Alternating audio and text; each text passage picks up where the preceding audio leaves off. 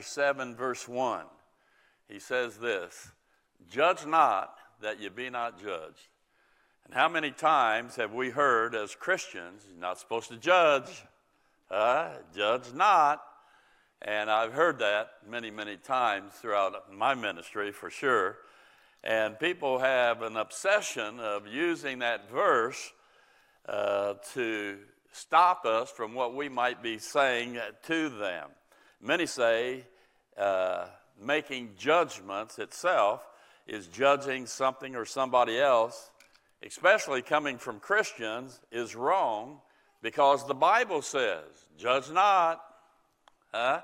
And they will point to Matthew chapter 7 and verse 1 here. And I like to say a few things to those people. You got it all wrong. Actually, the Bible wants us to judge. But it's just the way that we judge or determine something, discern something, come to a conclusion about something that most people don't like. Because we come from the Bible. Amen? We want what the Bible says. And that's our key. Society promotes tolerance. Yet our society, it's intolerant of Christians, especially absolute truths. They want truth to be determined by each individual, and especially not by God. That's called relativism. They say, well, my truth is different from your truth, and that might be your truth. But anymore, though, they're trying to cancel culture. They'll cancel you if you disagree with them any longer. And so it's a lot of things that's going on.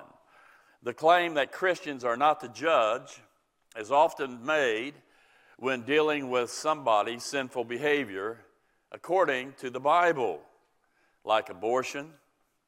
We stand up and we say we believe that's wrong. Adultery, we believe that's a sin. Crime, government overreach, over abuse, pornography, defund the police. We believe that violates Romans chapter 13, where our government is to protect and keep safe its citizenship. Amen? Transgenderism. I got criticized this past week for saying, what is a woman? If you don't know, ask me after the service.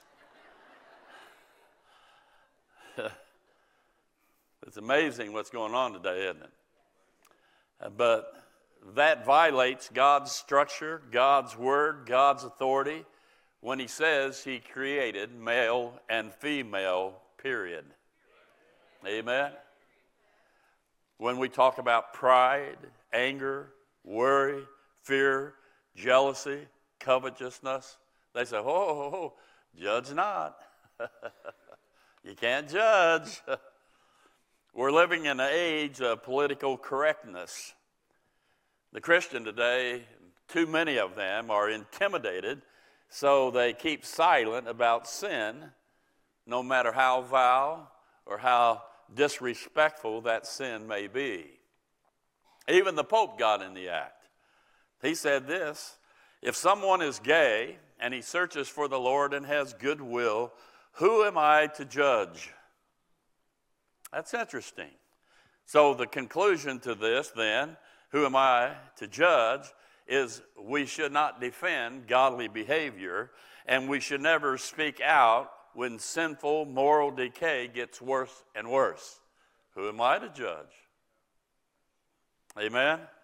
Sean Braxick said this, I thought it was great. We believers are always to be kind, gracious to everyone. And everybody said, amen. We understand that God's word pricks, convicts the lost person's conscience.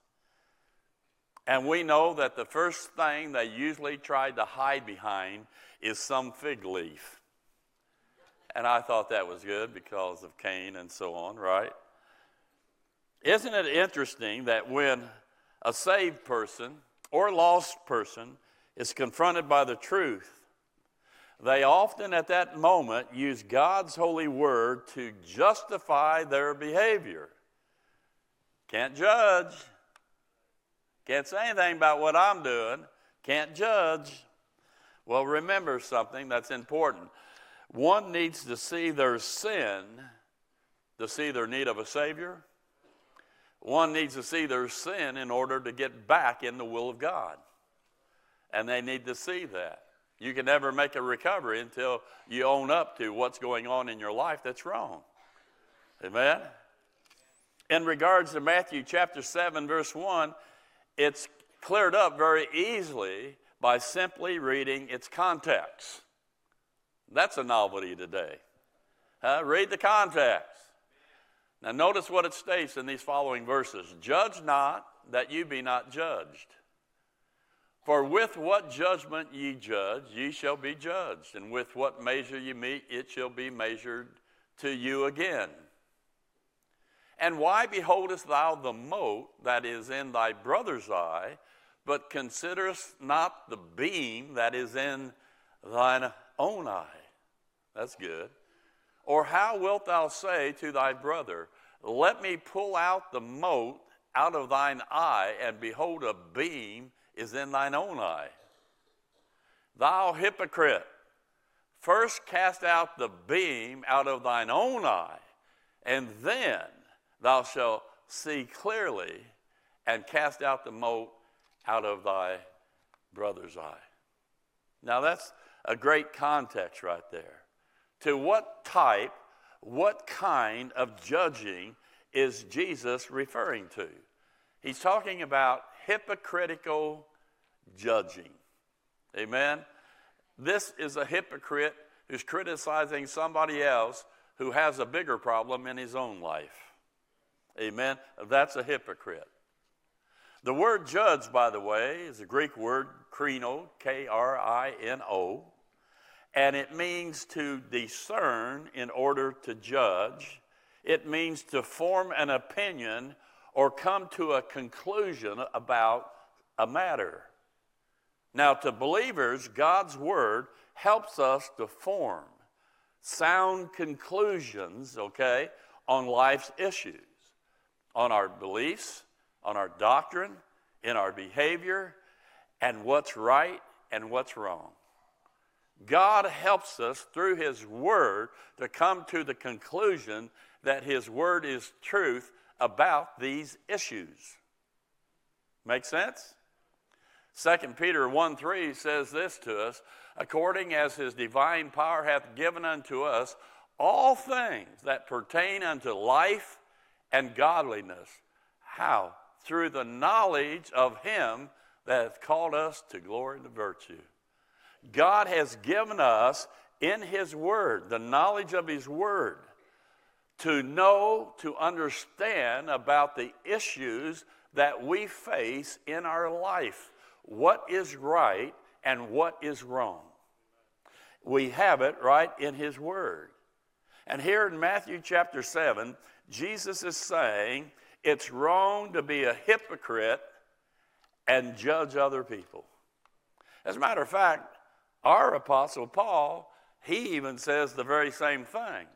He says in Romans chapter 2, verse 1, therefore thou art inexcusable, O man, whosoever thou art that judgest, for wherein thou judgest another, thou condemnest thyself, for thou that judgest doest the same things.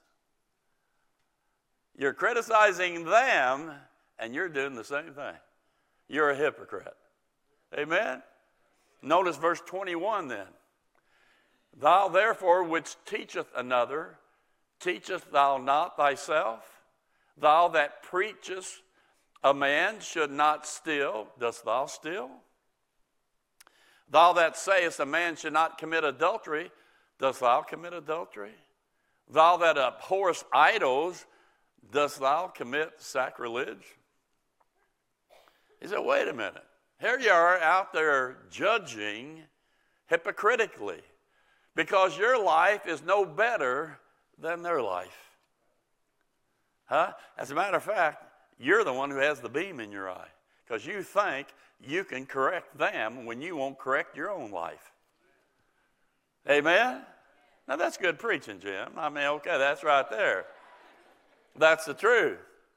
Now, the interpretation of Matthew chapter 7, if you want to know its actual interpretation, it's under the prophecy program to the nation of Israel and the Jewish people.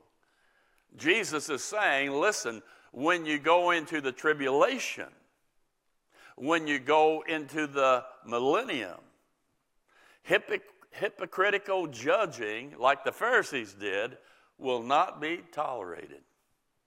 That's the interpretation. When you go there, a lot of people are going to say a lot of things. You don't need to be a hypocrite. Amen? And by the way, the standard that you judge them, after I evaluate your life, I'm going to use that same standard you used on them. I'm going to use it on you. Huh? And as a result of that, you will be condemned.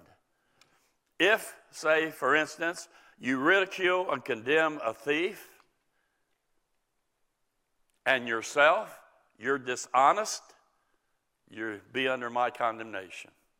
If you speak of another person's sins, that mote, that speck, but you have major sins, you're the one that has a log, you're the one that has a beam, you're guilty of the same sins, you're a hypocrite, and you will be judged immediately. And the Israelites, the Jews, will be judged immediately in the tribulation and in the millennium if they do that. That's the context that Christ is talking about. But today, this doesn't mean that we remain silent and we don't talk about sin, because it says, judge not. If we don't judge, come to a conclusion about a matter, how will we know what is good or bad? If you can then do anything, you're like in Judges, they did that which was right in their own eyes. And when you come to that place in your life, you're on a downhill spiral. Because on your own, without the inerrancy of the scriptures, of what God says, you're in a heap of trouble. Amen? Amen. I believe this. God expects us to judge. He expects us to come to a conclusion on matters of what's right and what's wrong. He wants us to discern what is right and what is wrong. He says in Psalm 37, verse 30, the mouth of the righteous speaketh wisdom, and his tongue talketh of what? Judgment. A righteous man is a wise man who does make judgments. He comes to the conclusion on matters of what God says is right and what God says is wrong. Today's society is like Amos chapter 5. Seek good and not evil, that you may live, and so the Lord, the God of hosts, shall be with you as you have spoken. Hate the evil and love the good, and establish what? Judgment in the gate. It may be that the Lord, the God of hosts, will be gracious unto the remnant of Joseph. He said, hate evil, love good, make judgments. Come to a conclusion about certain manners of life and so on. How can you hate the evil and love the good if you refuse to judge? You can't. Jesus said this in John 7:24. Judge not according to the appearance, but judge righteous judgment. How would it be righteous judgment? It's according to truth. The truth in your heart, the truth of what God's word says. There in that verse right there, he says, judge righteously. You can judge, just do it according to my word and have the right heart. Amen? Our generation is well described in Isaiah 59:8. That says, the way of peace they know not, and there is no judgment in their goings. They have made them crooked paths. Whosoever goeth therein shall not know peace. There in that verse right there, no judging, you will have no peace. Huh? Wrong always will come and bite you in the rear. You might put it off a day or two by just saying, not saying anything, but it will keep coming at you. Sooner or later, you're going to have to stand up and say, this is what God says. This is the truth. I come to the conclusion on the matter. I believe God and not you. Amen? The Apostle Paul gives us some instruction here.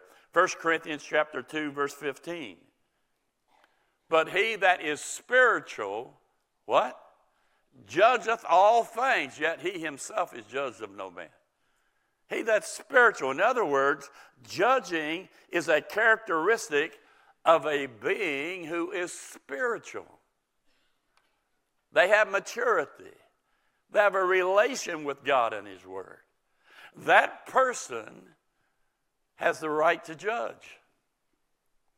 And as a matter of fact, his life is such that you can't find anything in his life that would make him hypocritical in judging something because he's spiritually matured. So Paul said, hey, this is a characteristic of somebody who is mature in God. He judges things. He determines, he discerns. He comes to the conclusion on the matter. This is what the world is saying, but this is what God is saying. And I'm going to come down on God's side. Amen? We're bombarded by what the world wants us to do. I'm just waiting for him to come into church. You know it's coming one day. And God help us to have the strength to be able to stand for what is truth, according to what God says is truth. 1 Corinthians 5:3, Paul says this, for verily as absent in body, but present in spirit, have judged already, as though I were present. And notice concerning him that hath done this deed. Here's a young man. He's having a sexual relationship with his stepmom. He's committing immorality. Paul says, I've come to the conclusion. By what he's doing that, I've judged he's sinful. As a matter of fact, you need to get him out. That's what he says. Until later on, the young man repents. Then Paul says, receive him, love him. Amen? But he made a judgment. It states in 1 Corinthians 1:10, now I beseech you, brethren, by the name of our Lord Jesus Christ, that ye all speak the same thing, and that there be no divisions among you, but that you be perfectly joined together in the same mind and in the same judgment.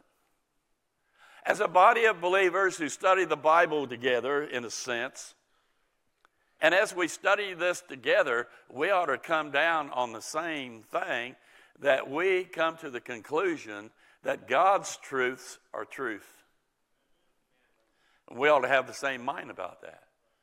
The world, education, the White House, the Congress, the Senate, all these people saying all these things, and we have to step back and say, no, it's not true. I've come to the conclusion on the matter. That's false. God is true, and they're a liar.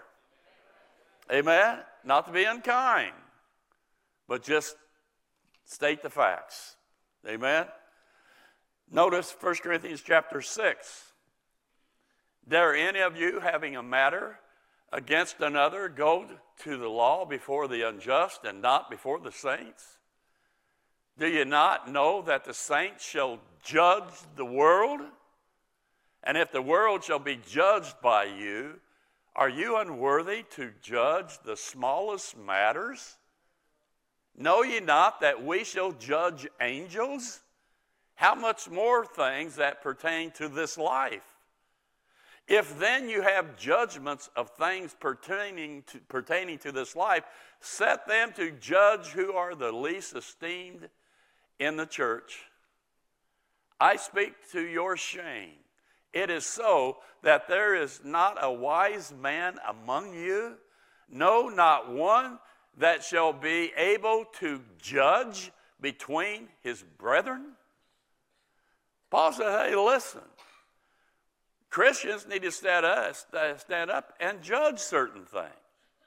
They need to have the ability to discern what is right, what is wrong, and come to that conclusion to help keep unity even within the church.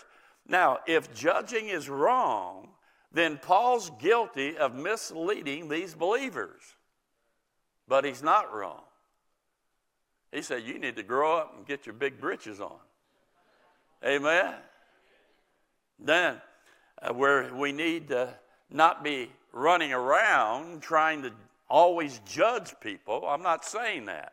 But there are given times we need to. And by the way, a person who has the ability to judge, to discern, to come to a conclusion, should always be willing not to fail in judging himself. Amen? 1 Corinthians 11, verse 30. For this cause many are weak and sickly among you, and many sleep. For if we would judge ourselves, we should not be judged. Sometimes we need to say, God, here I am. And look at your own life and make it right. So I conclude with this here. Always remember this. There isn't anything that we see someone else do wrong. Now, don't get that. Don't miss that. That we are not capable of doing ourselves under the right circumstances. Just because they've fallen doesn't make me better. Under certain circumstances, I could be doing the very same sin. Because we all have flesh, we all have the old nature, and we're all capable. The heart is deceitful above all things and desperately wicked. Who can know it? Galatians 6:1 says this, Brethren, if a man be overtaken in a fault, ye which are spiritual, restore such a one in the spirit of meekness, considering thyself, lest thou also be tempted. If you're having problems with immorality, you don't sit down and counsel somebody who's having an immoral affair. That's hypocritical. Amen? 1 Corinthians 10:12 says this here, Wherefore let him that thinketh he standeth take heed lest he fall. Don't be hypocrites and self-righteous from the basis that you think you're better than others. We always are to have a godly, humble attitude to help others, to get back in the race. To those who don't believe you should judge at all, that's not scriptural. And to those who have not believed in Christ, you need to believe him as your Savior today so that you don't face him as the judge one day. You say, what do you mean by that? Well, John 5:22 says this here.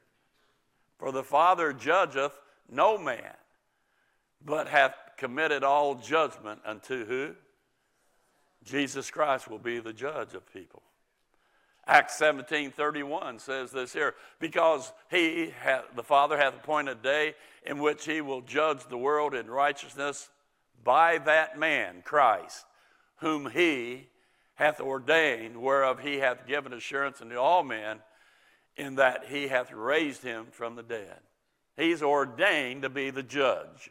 Acts 4:12 says this here, Neither is there salvation in any other, for there is none other name under heaven given among men whereby we must be saved. Today he offers to be your Savior.